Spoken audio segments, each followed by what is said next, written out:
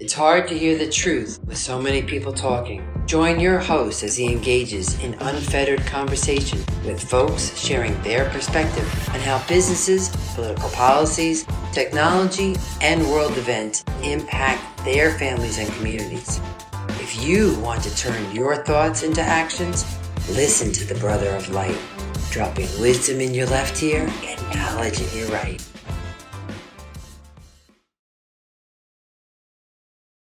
It's hard to hear the truth with so many people talking. Join your host as he engages in unfettered conversation with folks sharing their perspective on how businesses, political policies, technology, and world events impact their families and communities. If you want to turn your thoughts into actions, listen to the Brother of Light, with wisdom in your left ear and knowledge in your right.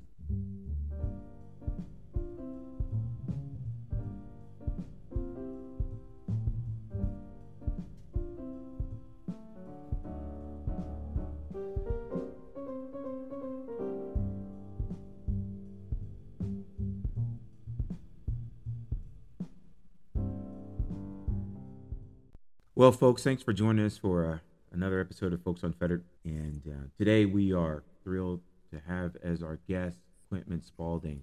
He's a quality engineer at Lockheed Martin. He's been there for about a year. And I want to share with you real quick, as I do his introduction, what a personal relationship Quintman and I have. We've been friends now for quite a bit of time. And Quintman has gone on to work for not only Lockheed Martin, but IAC Group, senior quality engineer there at the Honda program. He was a quality engineer for commercial vehicles at NAFTA region, Grammar Inc., a few other organizations that have allowed him to bring his brand of leadership and impact those people that are around him. And Quintman is in part of our series, The Alchemy of Leadership. Quintman is, he and I had a conversation. He called me about our last episode and we got to talking. And I wanted to bring that conversation to the show because of some things that Quintman had reminded me of in our friendship and also how he and I have grown over these last several years. So give a warm welcome, perk up your ears as you have a conversation about resiliency, tenacity, about just strength of character from my friend who has blessed me to be guest on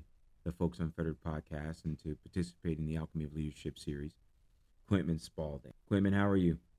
My man, what's going on? Not much, man. Nothing much.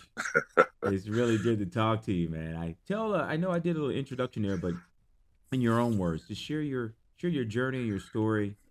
Who's Quintman? Why are you here? How'd you get here? What are you doing? And what do you hope to, what do you hope to share with the listeners? Well, you know what, man? My journey is kind of the same as most people. I grew up in the country. I'm from Tennessee, from Winchester, Tennessee, which is about 75 miles south of Nashville. And we back in the sticks, bro. You know what I'm saying? With cows and chickens and all that stuff. But, I was afforded an opportunity growing up to have people in my neighborhood that were athletes that when I went out to play, it was older guys. And when we were playing football, it wasn't any, lack or touch on me. These guys were tackling. So when I got a little older, man, and started playing competitive sports, and it was real easy for me because I was used to playing with older guys. Mm-hmm. And so that led to, a high school career to where I was just inducted into our Hall of Fame in the high school. It led to college, where I went to the University of Memphis and played football and baseball. And got to play with NFL Hall of Famer Isaac Bruce, in college. But it was there that I really started honing in on what it meant to be a leader. Mm-hmm. High school, I was a team captain, but I didn't really know. I was 16, 17 years old. But when I got to college, it really started hitting me. This is what guys that want to get to the next level, this is what they do. Mm-hmm. They don't talk about it, they be about it. So I moved forward into that to say, when I moved to Dallas and I started going to the cigar shop and I met you for the first time, like we were talking about, I listened and I watched how you carried yourself and how you talked and how you interacted with people. And I was like, you know what? That's a dude I can follow right there. Mm-hmm. So, we hooked up and, we started talking and you started mentoring me, and you had a very profound effect on me, because when a young black man sees another black man, doing well, Mm-hmm. talking well, is engaging, and regardless of who he's talking to, Mm-hmm. and regardless of what color they are, he's Mm-hmm. engaged in the conversation. He's intelligent. That kind of, you know, uh, character, when I saw it, just was like, hey, that's what I want to aspire to be like. Mm-hmm. Let me see what this brother's about. So we talked, what I'm saying? And you let me in on, what you were doing and how you were living and, the things that you had going on. And I'm like, man, I've been slacking. I need to, jump on this brother's coattails. But I didn't have to. Right. You grabbed me and pulled me with you. Right. You know what I'm saying? Right. And it's been guys like you, like my Uncle Tony, Mm-hmm. my Uncle Tracy, Mm-hmm. my cousin Bunky. I didn't have to ask them. They just grabbed me and pulled me, Mm-hmm. because that's what leaders do. Mm-hmm. Leaders see potential in other people and be like, hey, let me show you how to do this. Mm-hmm. Or let me give you some knowledge on this. And so that's where I do now in my everyday life. Being an engineer at Lockheed has afforded me a lot of things, and it's put me in a position to where, I can reach back and say, hey, I know you in college, you're doing a little engineering. Have you ever thought about Lockheed Martin? You haven't? Let me tell you about it. Mm-hmm. Tell you what we got. Move you into the right direction. Or just, in anybody, hey, Right. trying to help them out. It doesn't have to be with Lockheed. It's just helping somebody succeed. And it's just the same with my kids. I want them to succeed, and I want them to see, especially my two daughters. Mm-hmm. I can't raise them to be women, but I can raise them to show how a man's supposed to treat a woman. That's right. You know what I'm saying? Right. And so my son, I showed him the same thing. Matter of fact, Mm-hmm. we were just in Walmart, and we walked past a little girl. I was like, ooh, Malachi, she's cute. He's kind of shy, but he's getting there. He's only 12. Right. So he's going to Right. get there. But at least he knows that his dad is there Mm-hmm. to show him and to lead him. So, and that's what, and even though, we're not that far in age, far apart in age. So, right. you were bringing me along like a little brother. You know what I'm saying? Yeah, so, and I appreciate that. Let me just share, and this is really nice to hear. But you made it easy, because I think it's one of the things that's so attractive about you as a human being is how humble you are, right?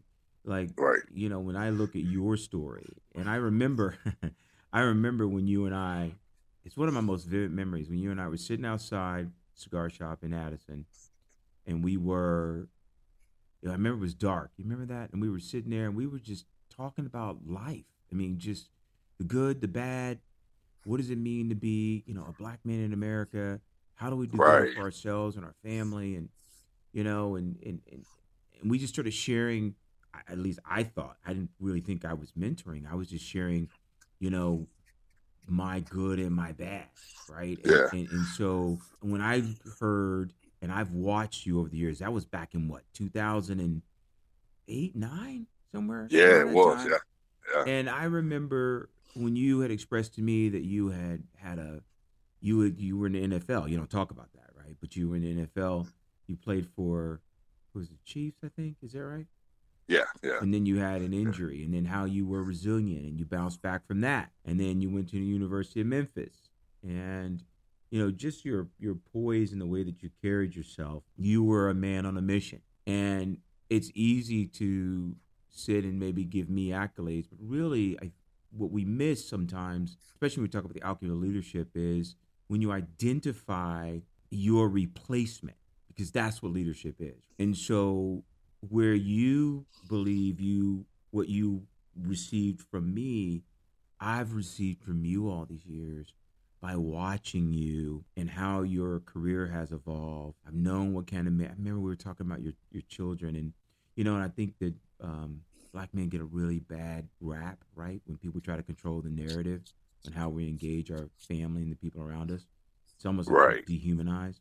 they don't see those moments when you and I were sitting outside in Addison, Texas, one late summer night. It probably was in the morning, having the conversation about how to be better men and how to have stronger relationships and how to manage the success and failures in life and how do we collaborate together. You made it very easy. So I want to just, share with the audience that, this is a collaborative team effort between you and I, and that it was, as much as you say that I'm mentoring you and pulling you along, you've done the same for me too, Quentin. I want to say that. I know that, listen, some listeners will be like, oh, it's a whole big love fest, and, it's just a couple of guys just sitting there having this conversation. But, but that's what organizational relationships should be about. It should be about creating, right? It should be about creating and fostering a culture to where you're comfortable to have these conversations, because how else is the organization going to be healthy if we're not addressing the very things that you and I talked about, right? Right. And you and exactly. I aren't little guys. I mean, we're not, we're both, in the South with certain values, and yet here we are, you're not a small cat. What position did you play? You played a strong safety and running back. Right. And I'm like 6'1", 230. And so here we are sitting outside having conversations that most people wouldn't expect two black men to be having with nobody around. And so, Right. we are sharing our friendship and your story specifically as it relates to the series Alchemy of Leadership. That really is what leadership is about, right? Exactly.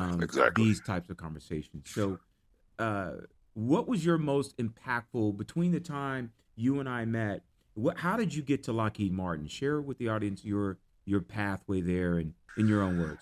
Oh man, it was, I've been trying to get on the Lockheed for years, and I just never could get a foot in the door. So I actually went on LinkedIn and just started sending out requests, those connection requests, to everybody that I could find that worked at Lockheed Martin. And finally, it got into the hands of the right person. Mm-hmm. And he sent me a message and asked me if I'd ever considered working for Lockheed. And I was told about it, man, I've been trying to get on for years. And he said, let me make a few phone calls. And a couple of days later, I got a call from the hiring manager. Well, actually, I got a call from Orlando first to set it up, the interview. And I was thinking, man, who's calling me from Orlando? And I answered the phone and says, this is such and such from Lockheed Martin. I'm thinking, yeah, I'm going to Orlando. Mm-hmm. So, and so I said, she told me about the interview, and I was like, good. So I've been trying to get with Lockheed. I would love to be in Orlando. She's like, no, this job is in Camden, Arkansas. I was like, where's Camden, Arkansas?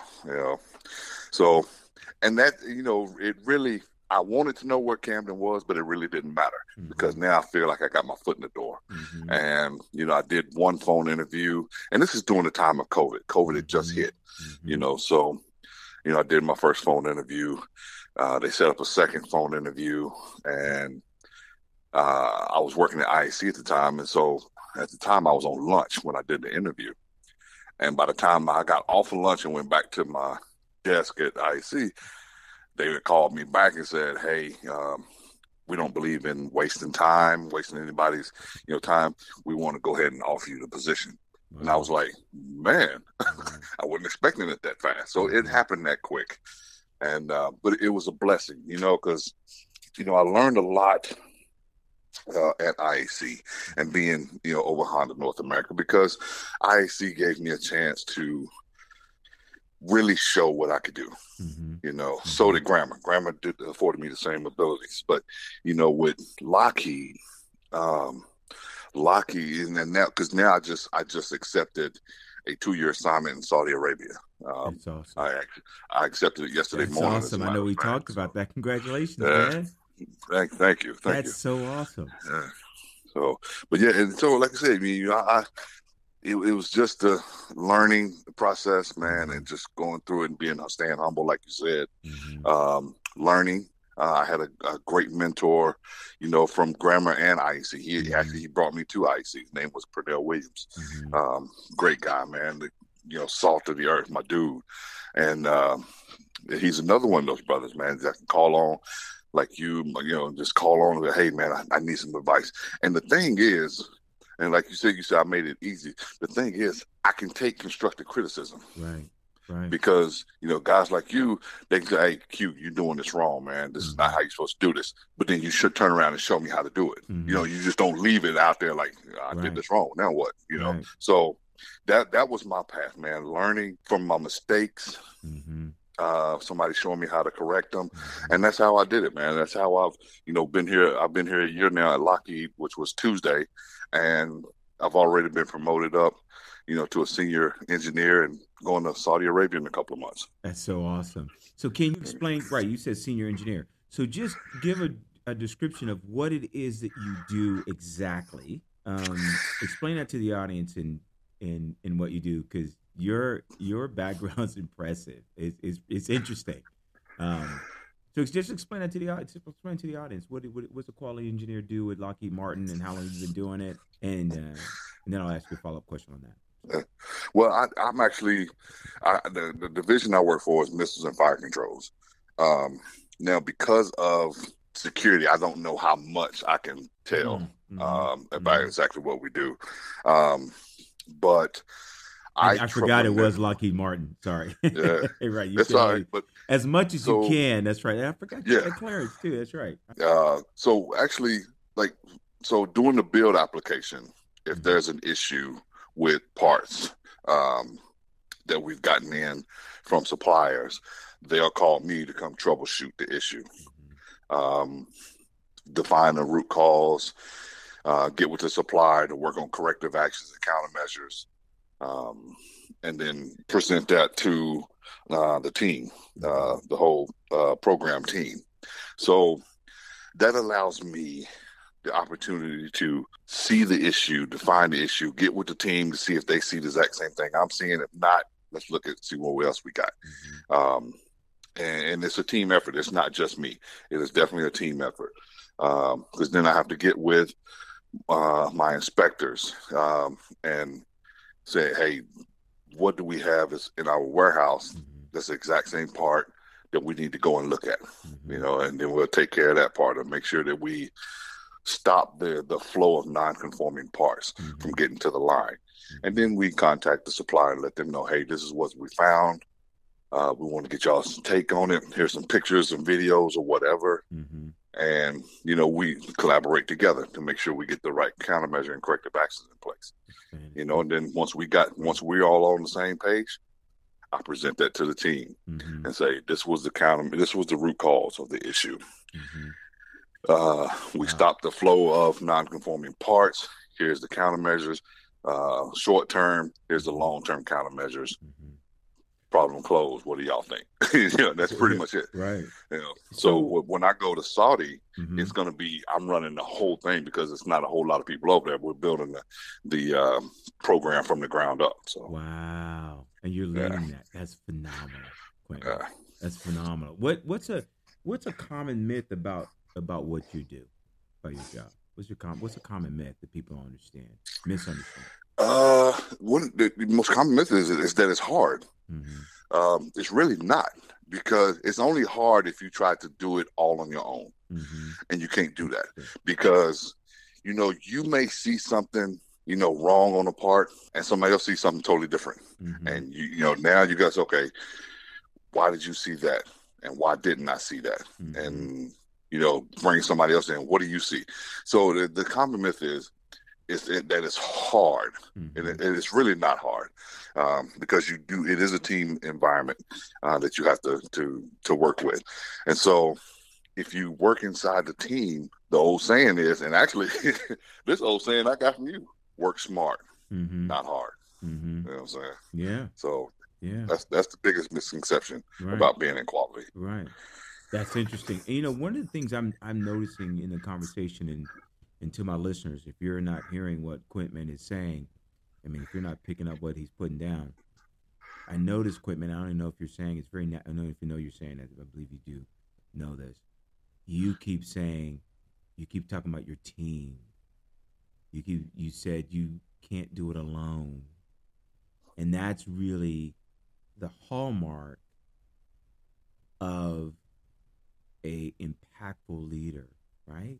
Is that they really, and I'm telling you, I see that skill in you. I hear it so clearly, because that's where you have helped me because I have a tendency to want to do things alone, personally and professionally.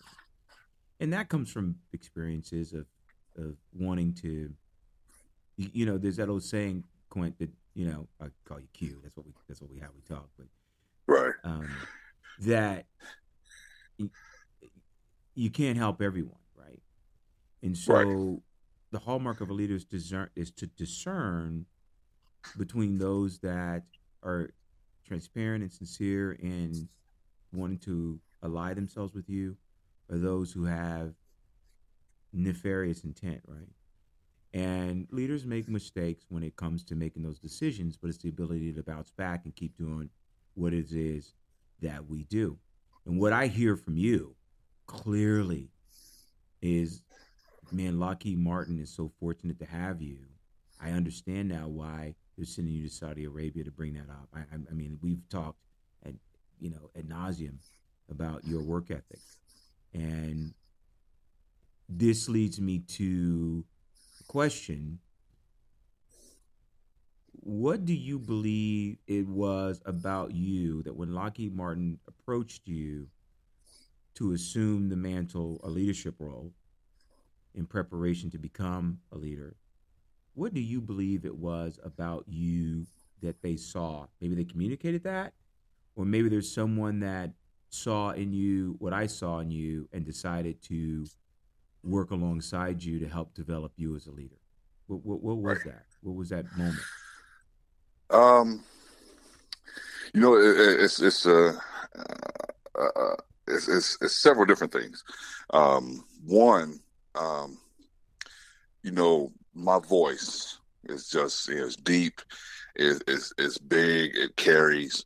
So I don't try to, when I'm in a meeting and we have meetings a lot every day, and so we have a lot of executives in, and then so when it comes to appointing meetings where people have to ask me questions about certain things in the program, and I speak up. I try to speak, clearly. I try to speak, precisely, but that has I've heard, from top managers that talking about how just his voice alone makes him seem like he knows what he's talking about. Mm-hmm. And, I've had managers come to me and we're like, hey, what do you think about this? And I can come up with something, and I think it's just the way I interact with people. Mm-hmm. I don't try to be overbearing. I'm, like I said, I'm not a small dude. So, I don't want to project, any bad image. Mm-hmm. So when people come to me, especially executives and managers, I can show them that, yeah, I know what I'm talking about, but I don't know everything. And I can, speak on certain things, but I can speak in a manner of where what the word I'm looking for, it's not necessarily I'm speaking as a manager or as an executive, but Mm-hmm. I can, get out my point Mm-hmm. at that level, and that's one of the things that when we talked about this job in Saudi is I'm gonna be doing a lot of presentation, Mm-hmm. what I'm saying, to another group of people that are not Americans. So, and I try to project confidence, try to stand upright. I try to move around like I'm moving around because I think better when I'm moving. I do a lot of hand gestures, but I know over there I can't do a lot of hand gestures because it may come off, a certain way. Right. But, just the fact that, they've given me tasks and I've completed them. Mm-hmm. I got one task that they didn't think I could complete. And they just want to see how I did. And I didn't complete it. Mm-hmm. But I got to the point to where they thought that I wasn't going to get to. So, and it was just a test. It wasn't trying to show me up or anything like that.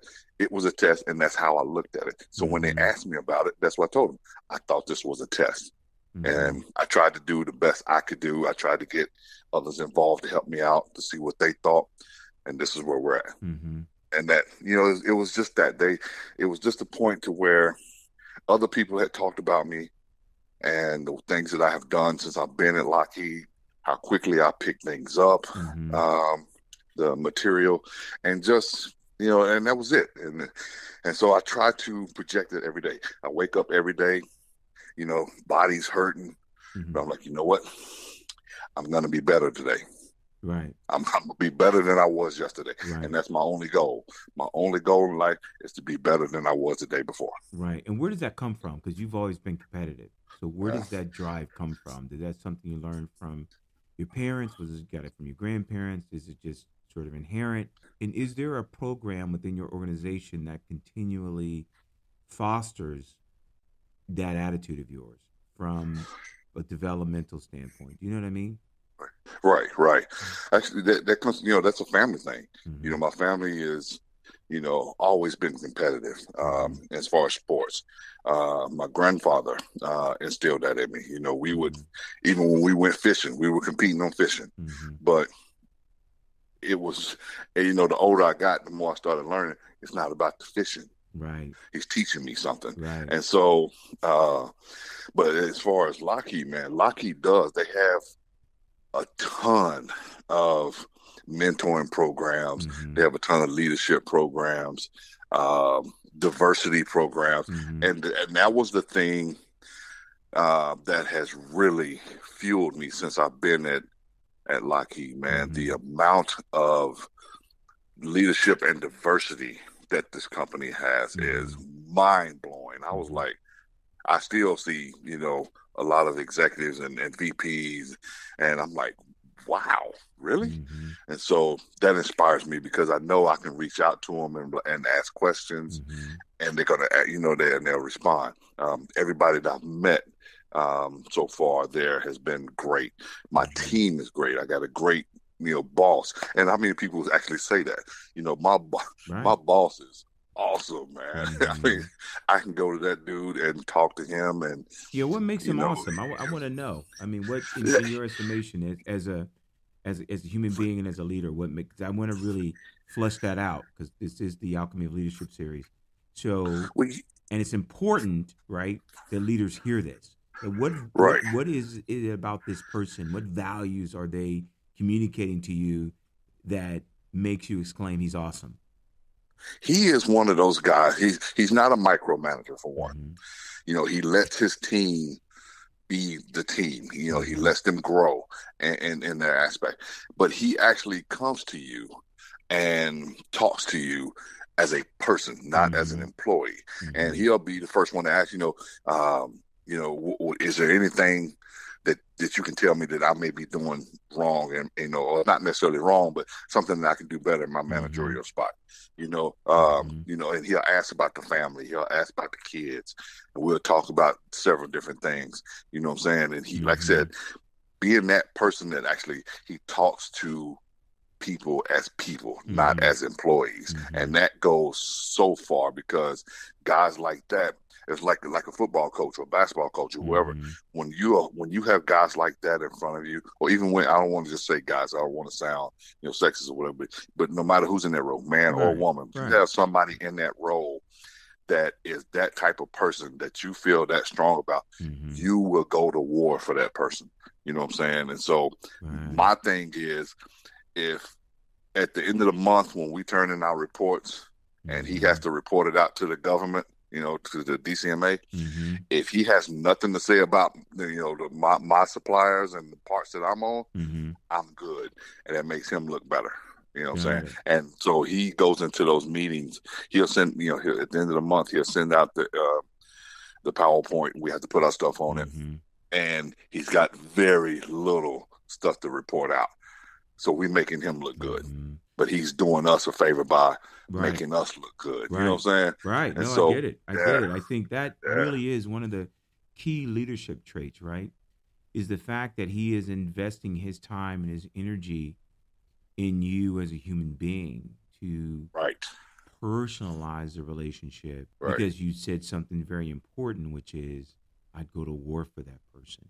So he is a catalyst for setting an environment within his team, if I hear you what you're saying correctly, yes, so that you're inspired to do more than just a job and that you and to be more than just a cog in the wheel. And so it sort of frees you up to know that if you're having I mean, because look, let's be real, right? Personal situations can affect professional performance, right? I mean, you know that Exactly. you play professional football, and so we always say your mind's got to be right, right? Right. Your situation has to be right, your home life has to be right, and so and that's there's no more group affected by that than people of color, and specifically, black men. We're always trying to either not make ourselves small, adding value. You know, I've had this conversation before, right? So to Right. see that Right. you have a leader within the organization, in your division where you are, that takes the time to get to know you is one of the key components that led to, the leader as an alchemist, right? It's a formula that you sort of put together to make this sort of magical thing happen. And it seems like you have a gentleman, and just for the sake of his encouragement, if you're allowed to, identify who he is. Let's identify those people out there that are doing good work. If you want to say who he is, that's fine. If you can't, that's fine too. Yeah, and I don't know if I can. Okay, That's the okay, then thing. we won't. Uh, But yeah, because just I mean, right. I'll definitely let him know, about this when I go back to work. So, Yeah, so because we'll just call I him believe in. Fred. How about that? We'll just say, Right. right? We'll just call him Fred. We'll just call him Yeah, Fred at that point. Say that Fred yeah. really had an So, impact on you because that is true. yeah, I know that, when I worked at a defense contractor in D.C. and you had this conversation and I had a clearance, there's a lot you couldn't say. And so thanks for yeah, sharing what you could share about that story. And it really is inspirational to hear that an organization like, Lockheed Martin is really taking the time to have those types of programs. And also, Q, I know you and I have talked about this, and I know over the years, I think we've seen it grow and grow. This grow and grow, right, into what it is now, which is diversity and inclusion, right? You remember we were sitting there in Addison, and we are having that Addison, Texas, and we're having that conversation about some of the challenges we faced as black men trying to, you know, one, be human, and two, make an impact within organizations, right? Um, right, and trying to avoid those narratives that would have organizations look at us as sort of less than. Do you feel that the diversity and inclusion initiatives have been positive in your career, or have they made you more comfortable?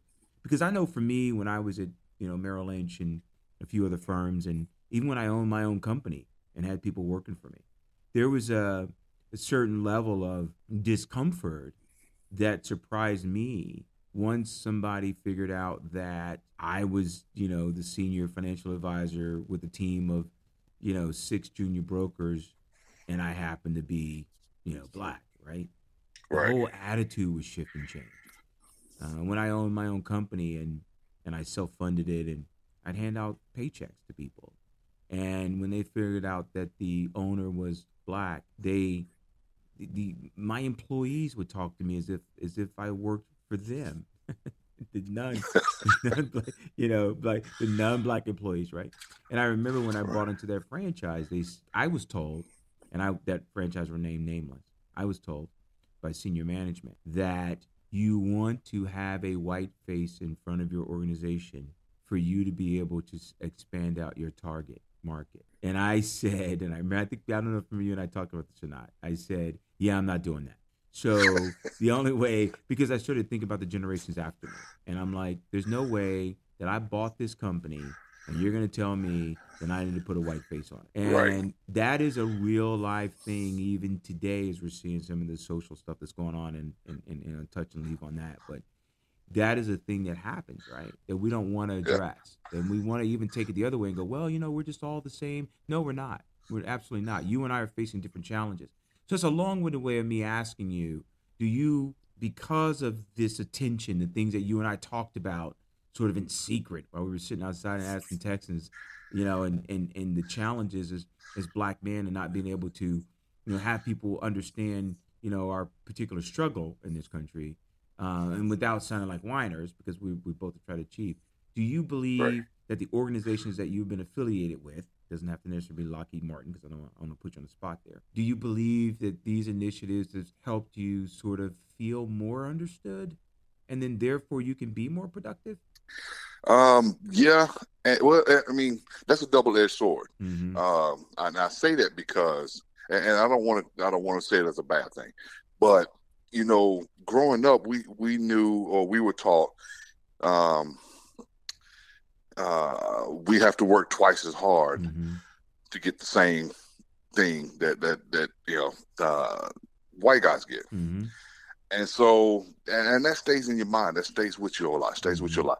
But what you end up finding out about yourself is, are you willing to work that hard Right. to get that? Right. And so, and it shows. I mean, I can't.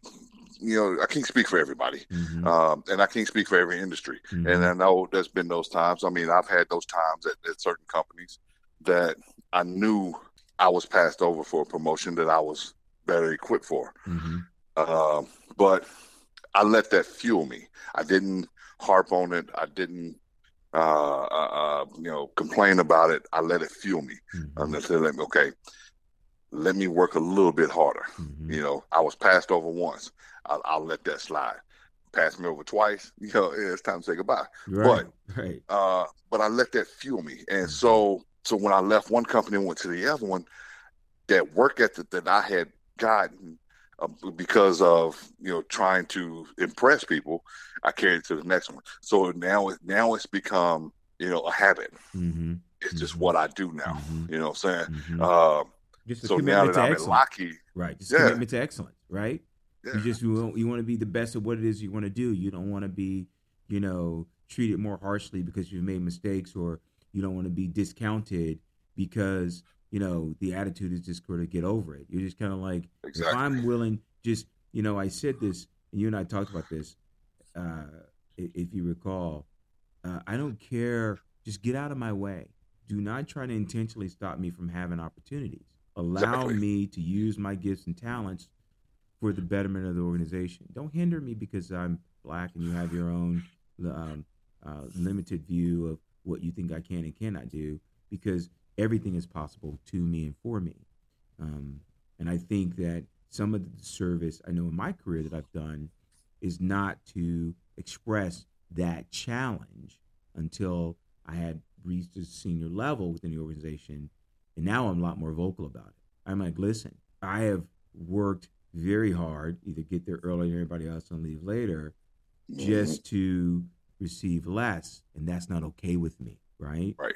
And I would begin to express this is not okay with me, and if that means that I get blackballed from an industry, I'm okay with that. I'm in good company, right? Right. The Nelson Mandelas, the Marcus Garvey, the Gandhis. And I'm not saying that's who I am, but I'm just saying that those people took it upon themselves to take a holistic approach in order to solicit change. Right. And but my internal fire is one of excellence. Hmm. Don't put me in a position, because you're trying to fill a quota. Don't talk about diversity if you don't mean it. Don't market diversity to me if you don't mean it. Just let me be the best that I can be. Provide me the tools and resources available to do it, right? Right. And then embrace my creativity in the way that I do things, because the organization could benefit. Don't try to put me in a box. And so I Right. hear what you're saying when it comes to that, and I know that I know you share that idea. Um, if that's great, let me ask you something fun, man. Yeah. You're going to Saudi Arabia. Is that your first time going? Yes, it is. Are you? What are some of the things that you're concerned about in going to Saudi? Like I'm just curious. Like that's an entirely different culture. So Man, you the got to have biggest some thing concern. the biggest concern I have, man, is making sure, because like I said, we do a lot of hand gestures, and I speak with a lot of hand gestures, Mm-hmm. and I don't want to offend anybody. You know what I'm saying? And Mm-hmm. because I know some Saudi Arabian people here, um, and they have already said, hey, you don't want to do this. Like one of the biggest things, and this one floored me because I just found this one out the other day. When if somebody's across the room and we want them to come here, we'll wave them to us Right. with our palm up. That's an insult over there. You do it palm Mm. down. And I was like, really? Man. Mm. So, that was like, I have got to get this cultural training, because I'm not afraid to go there, Right. because, that's, it's right across, I'm right across the Red Sea from Egypt. So that's our region of people that we, That's that our awesome. ancestry. Yeah, that's So, awesome. to go there, to interact, to learn the culture, Mm-hmm. um, the different aspects of what they do. I'm gonna come back skinny because I can't eat pork over there. I don't know what I'm gonna do about bacon. You know what I'm saying? But Right, uh, right, right. that's a big Uh, concern right yeah, there, not can I having care bacon. package you some bacon, brother? Uh, but yeah, man, it's just just the being there. But my family's not going with me. They'll Mm-hmm. come over during the summertime when the kids Mm-hmm. go out of school. So, but yeah, the big concern, man, is just to make sure that I don't offend anybody. Mm-hmm. Because I definitely won't do it on purpose. Mm-hmm. But just accidentally. But I've never been that guy that's been in trouble. So, that's not a concern of mine. Mm-hmm. My mother used to tell me, you know, I would make friends with a rattlesnake if it wasn't close enough to bite me. You know what I'm saying? So I Right, don't meet strangers, you know what right, I'm saying? right. So, and fitting in, I have no problem with the fitting in. I'm just more concerned about accidentally offending Mm-hmm. another culture, you know what I'm saying? Mm-hmm. But I'm definitely gonna be, all into the culture training, the language training to learn Mm-hmm. as much as I can because they have a lot of holidays that I just found out, and so I want to be respectful, Right, of that country's traditions. You know what I'm right. saying? Wow. So Man, I hope you don't come back not eating pork anymore. Because actually, I hope you do come back not eating pork because that's more bacon for me. So, right,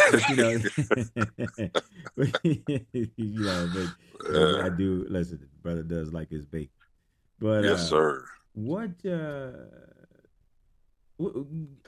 And I'm going to ask you this too. So it's just kind of just fun and it's kind of fun and just to get to know you a little bit better for our audience.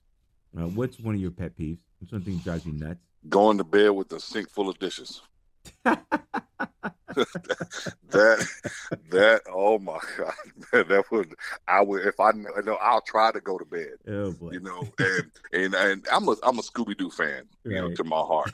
So right. I have a Scooby Doo channel. Well, actually, I got three that runs 24 hours a day. So when I go to bed, Oh, I'll that's put funny. Scooby Doo on. It helps me sleep. But if I'm laying there and Mm-hmm. I'm like, it'll drive me nuts to know that the sink still has dishes in it, Mm-hmm. and I'm like, and then I have to get up and go. It's like, oh, Yeah. Okay, I can't Q. do You gonna have to explain that Scooby Doo fan.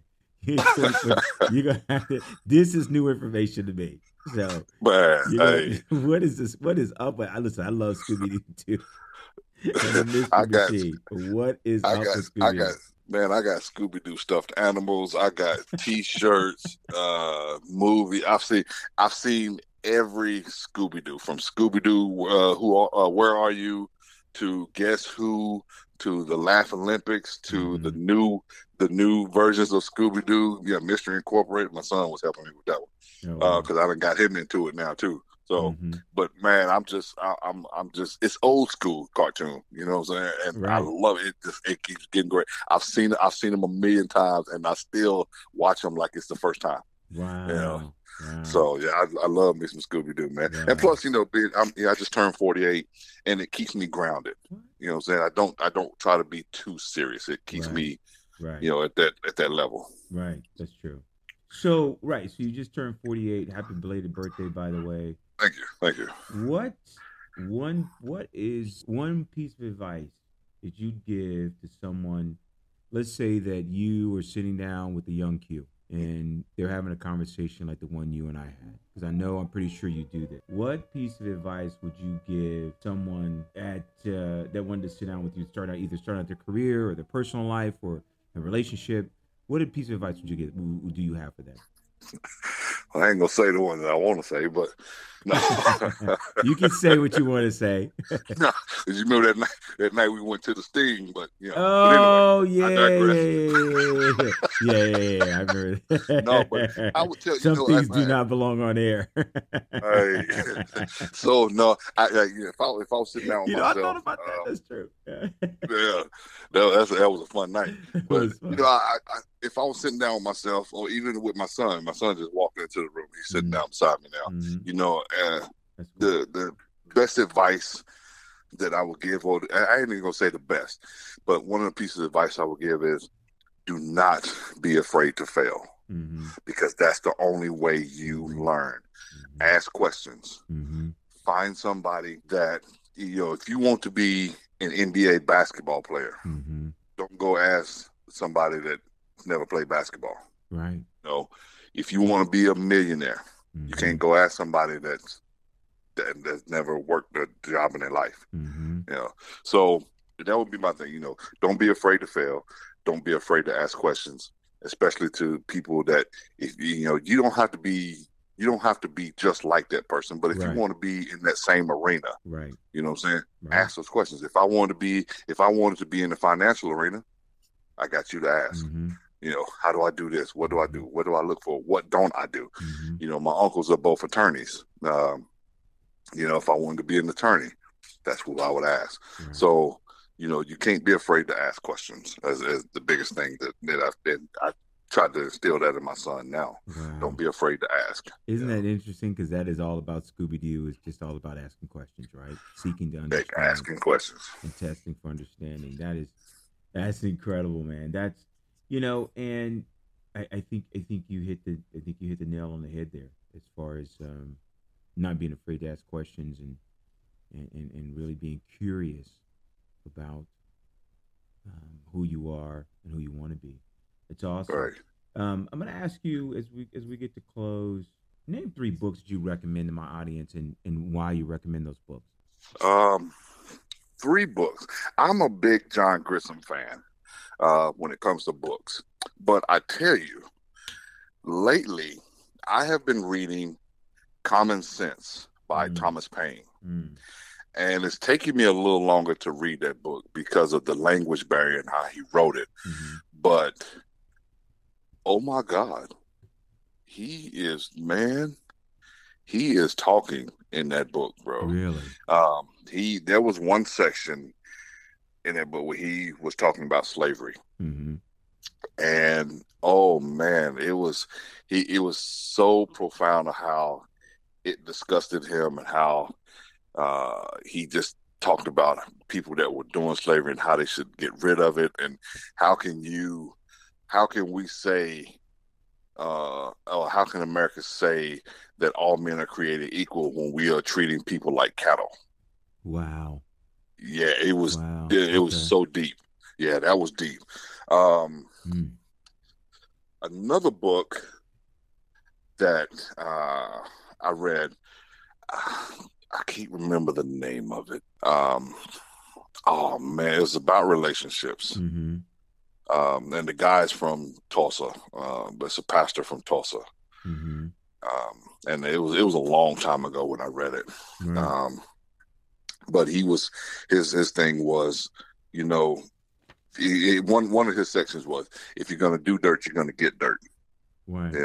Right. And I was like, man, that's deep. He's because he was like, if you are a man and you think about some of the things that you have done in your past and some of the things you may still be doing, how would you feel if your woman was doing that to you? Oh, wow. Okay. Yeah. So I was like, yeah. So, now, my she's downstairs right now watching TV, because I'm off every Friday. We don't work on Fridays at Lucky. But at night, she don't have to call around looking for me. She knows I'm outside in the garage in the driveway smoking a cigar. I'm here with the kids. That's, yeah. So that I don't want that thought in my mind. Who is she out with? We don't think of like that with each other. So, but like I said, I am a big John Grisham fan, and so I've read all his books. But I have the Left Behind series of books. James, I have a lot of James Patterson books. So I love that espionage thing with Yeah. with James Patterson and Yeah, stuff that's he cool. does. But with John Grissom, John wrote a book.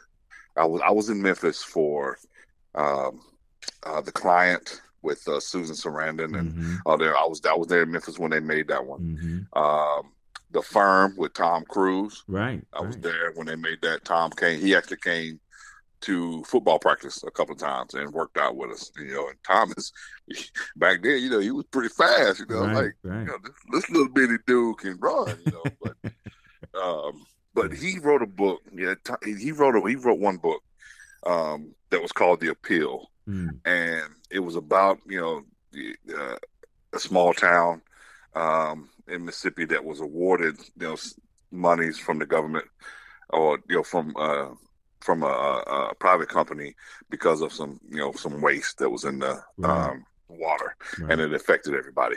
So towards the end of the book, the guy that was the president of this company, Mm-hmm. his son was hit by a baseball off Mm. of a bat. Came right back at a little league kid, and then not, it almost killed him. And so it damaged it, damaged his brain. But it was kind of like, I ain't gonna say karma, but it was because now his same company defended the bat company years ago, saying that this wasn't a bad bat. It's Mm-hmm. not because it wasn't intolerance to the way it's supposed to be. It wasn't built like it was supposed to be. The company went outside the box and built it, Mm-hmm. and he defended the company and got them tons of money. And now that same bat was used by another kid to hit a baseball that damaged his son. Wow. You know, Wow. so yeah, it was pretty good, man. It Yeah. was, it was pretty good. As you're headed on your way, when are you leaving to go to Saudi Arabia? You said you'll be there for 2 years. I don't know yet. Okay. Okay. Still waiting. I gotta file all the documents for my visa, Mm-hmm. and wait for those to come back. And then in the meantime, I gotta update my passport. Right. But before that, I'm gonna move the family closer to home Sure. in Huntsville, and but I'm expecting somewhere around early October Okay. before I leave. Okay. Yeah. Good. I want to stay connected with you, and just keep me updated on your journey. One book I'll share with you that I read. I need to reread it too, by the way. It's called The Chimp Paradox. It's the mind management program to help you achieve success, confidence, and happiness.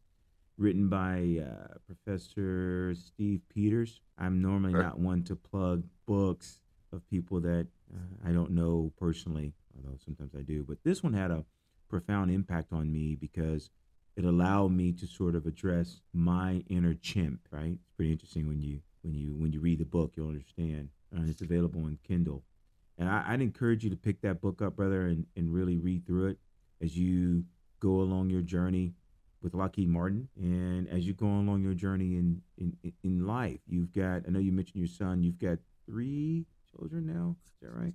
Yes. Boy Yeah. and 2 Three. girls. Yeah.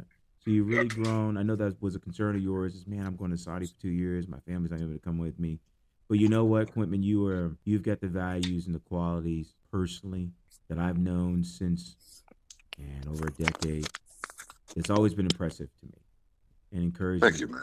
And I really wanted to have you on an episode of the Alchemy of Leadership because sometimes it's not always what we do publicly that where we lead. But sometimes it's those moments that you and I have privately to where Right. we sort of lead each other through how to be better teammates, how to be better men, how to be better fathers, and just how to be Yeah. better citizens, right? And how to be Right. resilient and overcome our challenges that we have to offer our gifts and talents to everyone. And man, you've done so much in your life at the age of 48. Impressive. Really one of smart cats. I'm going to ask you one final question, which is, what's one question you wish I'd asked you, and how would you have answered? Mm. Um. That's a good one.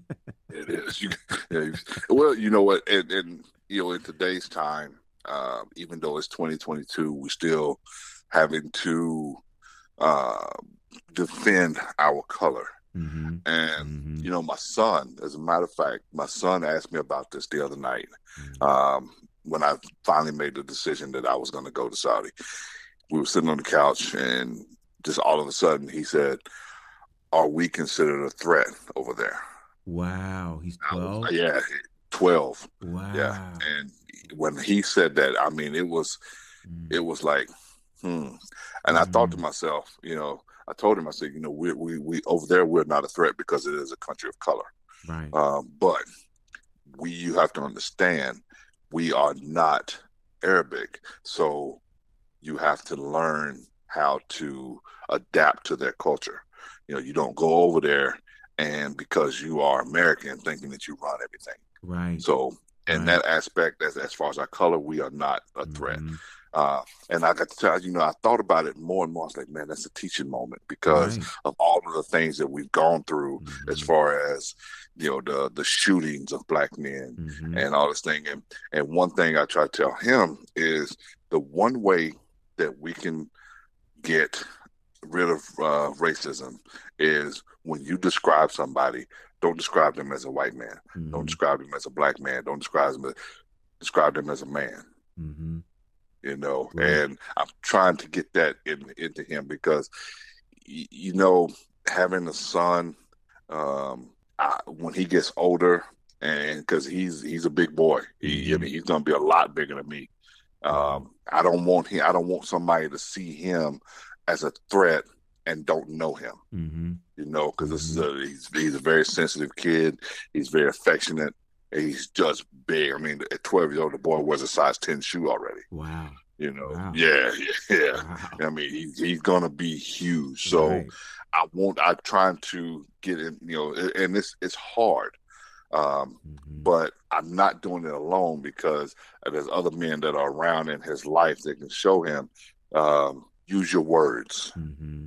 not Mm-hmm. your fist. Right. So, Right. but yeah, that would have been the question that I was thinking of. How have I adapted, or how have I overcome these challenges of being a black man in these days? You know what I'm Mm-hmm. saying? And that's the Mm-hmm. thing, man. It's just, you know, it is hard. It is frightening, It really is. to say the least. It really is. Yeah. Because walking out the door and my family not know if I'm coming back because Mm-hmm. somebody else is having a bad day. Mm-hmm. You know what I'm saying? I Mm-hmm. just happen to be there. So, Mm-hmm. you know, Yeah. yeah, Let's. and that's the thing. Yeah. Let's. Man, that's a boy. I could unpack that so much. You know what, Q? That's been a conversation that I've been having with not just black men, but with people in general. Right? That you never really think about it until something goes sideways. And it's interesting how I was sharing this morning that we live in the age of accusation, to where an accusation leaves you, can murder you or kill you. Right, Maybe not physically, but definitely socially. right, And it leaves a question mark, right? And it's a challenge because from the time we get up in the morning, and I just want to spend a few minutes really rapping with you about this because, and the audience needs to know this too, because I don't think that we're able to fully grasp what it means to be black in America. And it's interesting because I wasn't born here. I was born in Jamaica, and then my father immigrated here, right. and we got here young, and it's hard to grasp sometimes that from the time you get up in the morning to the time you go to bed, that there is a challenge just to function as a human being. And I never thought about it for most of my life. I've just gone about being Gene every day. I mean, who was just, kissed by the sun. And then you start working in corporate and you start giving those gifts and talents, and people sort of talk to you differently in a way that you're kind of like, well, what is that about? Right? Because, Right. the race thing was not my go-to. And then you engage organizations, or you buy a house, or you buy a car, or you do it, and all of a sudden you're like, oh, I see. That it's almost as if we're in an abusive relationship with America, right? Right, And right. people say, well, you can't condemn the entire country and everyone in it. That's true. But I believe that what you're saying, there's a reason why I think, and I was sharing this with someone in Plano, Texas. There's a reason why when you see two black men come up together and they're friends, and we sort of hug each other and give that sort of firm handshake, because there's no guarantee that when we leave, right, where we are, that we're going to make it home okay. Exactly. Especially now, right? Yeah. Nothing's changed except they put cameras in the face. But especially now, there's no guarantee that we're going to that we're going to be treated fairly or equally, because we haven't been shown that in every area of our life. And so that it would have really been a good question. I'm really glad you answered it. You said it and answered it the way that you did, because as I'm listening to you at 48, be concerned, and you're probably praying over your son, who's 12 years old, that just by him not only just being a human being, but a young man of color, that no one mishandles him or mistreats him, or he gets caught up in the systematic and institutional biases that we have in this country that we can't dismantle fast enough. That is Right.